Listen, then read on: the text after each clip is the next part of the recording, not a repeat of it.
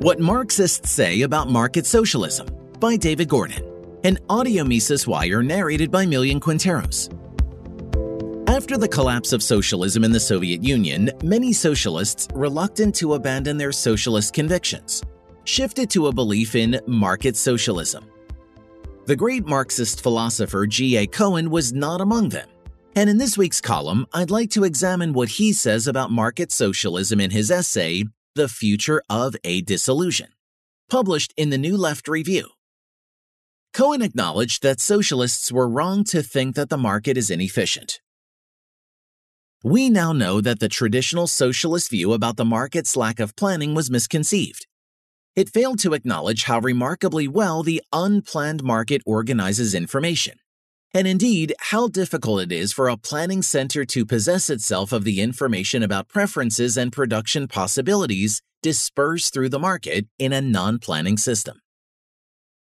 Even if the planner's computer could do wonders with that information, the problem is that there are systematic obstacles to gathering it.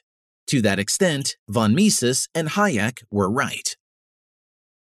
Some socialists who defended central planning argued that it enabled the economy to be under the conscious control of society.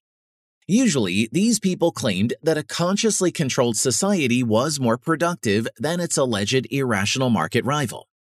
But, as Cohen points out, the claim of superior rationality is distinct from the claim of greater efficiency. Remarkably, Cohen rejects the conscious control argument, even though it was one of the mainstays of the socialist movement.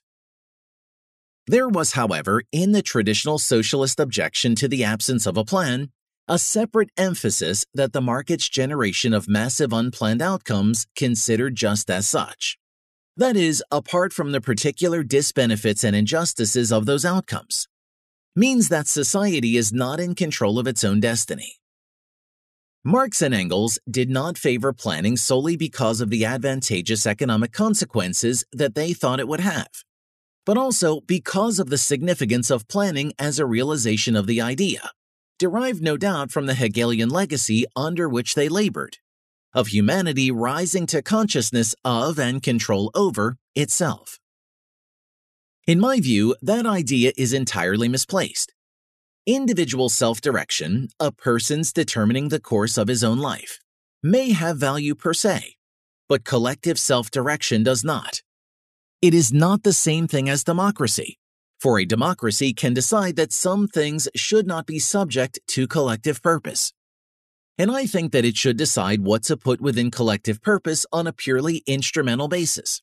That is, according to the tendency of collective action to promote or frustrate other values. There is harm to no one in the mere fact that social purpose is lacking. For Cohen, the problems of market socialism lie elsewhere. Even if it turns out that the system works, he worries that it could lead socialists to change their preferences in a morally questionable way. People tend to have adaptive preferences. They tend to adjust what they think is the best possible outcome to the existing situation. And this can lead to the acceptance that is actually less than the best possible thing, and what might in some respects be downright bad. Among these bads, Cohen thought, was the increasingly common idea that people should earn income and wealth because of their abilities and achievements. This contradicted the fundamental socialist imperative of equality.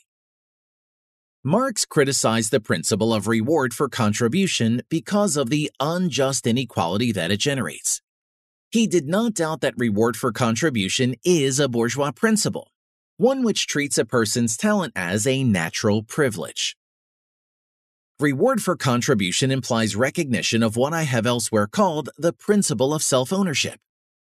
Nothing is more bourgeois than that, and the Gotha critique lesson for market socialism is that, while market socialism may remove the income injustice caused by differential ownership of capital, it preserves the income injustice caused by differential ownership of endowments of personal capacity. It is clear from the context that Cohen endorses the line of thought he attributes to Marx. It would be difficult to conceive of a more fundamental opposition between the socialist and libertarian outlooks. The very thought that a person owns himself and is entitled to what he produces is dismissed as bourgeois. Cohen sees a related problem with market allocation of resources, whether socialist or capitalist. In a market system, people are motivated to produce by how much money they can make. Instead, they should aim to produce along with others in a spirit of cooperative endeavor. The market motivates contribution not on the basis of commitment to one's fellow human beings and a desire to serve them while being served by them, but on the basis of impersonal cash reward. The immediate motive to produce activity in a market society is usually some mixture of greed and fear, in proportions that vary with the details of a person's market position. In greed, other people are seen as possible sources of enrichment, and in fear, they are seen as threats. The history of the 20th century encourages the thought that the easiest way to generate productivity in a modern society is by nourishing the motives of greed and fear in a hierarchy of unequal income. That does not make them attractive motives, and the fact that the first great experiment in running a modern economy without relying on avarice and anxiety has failed disastrously is not a good reason for giving up the attempt forever. Philosophers least of all should join the contemporary courses of Dirge and Hosanna, whose common refrain is that the socialist project is over. I am sure that it has a long way to go yet, and it is part of the mission of philosophy to explore unanticipated possibilities. Cohen has a fixed idea of what motives human beings should have, and he condemns a system that does not actively prod them to have these motives.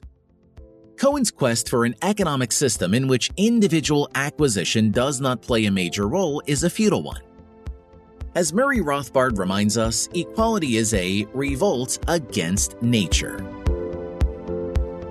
For more content like this, visit Mises.org.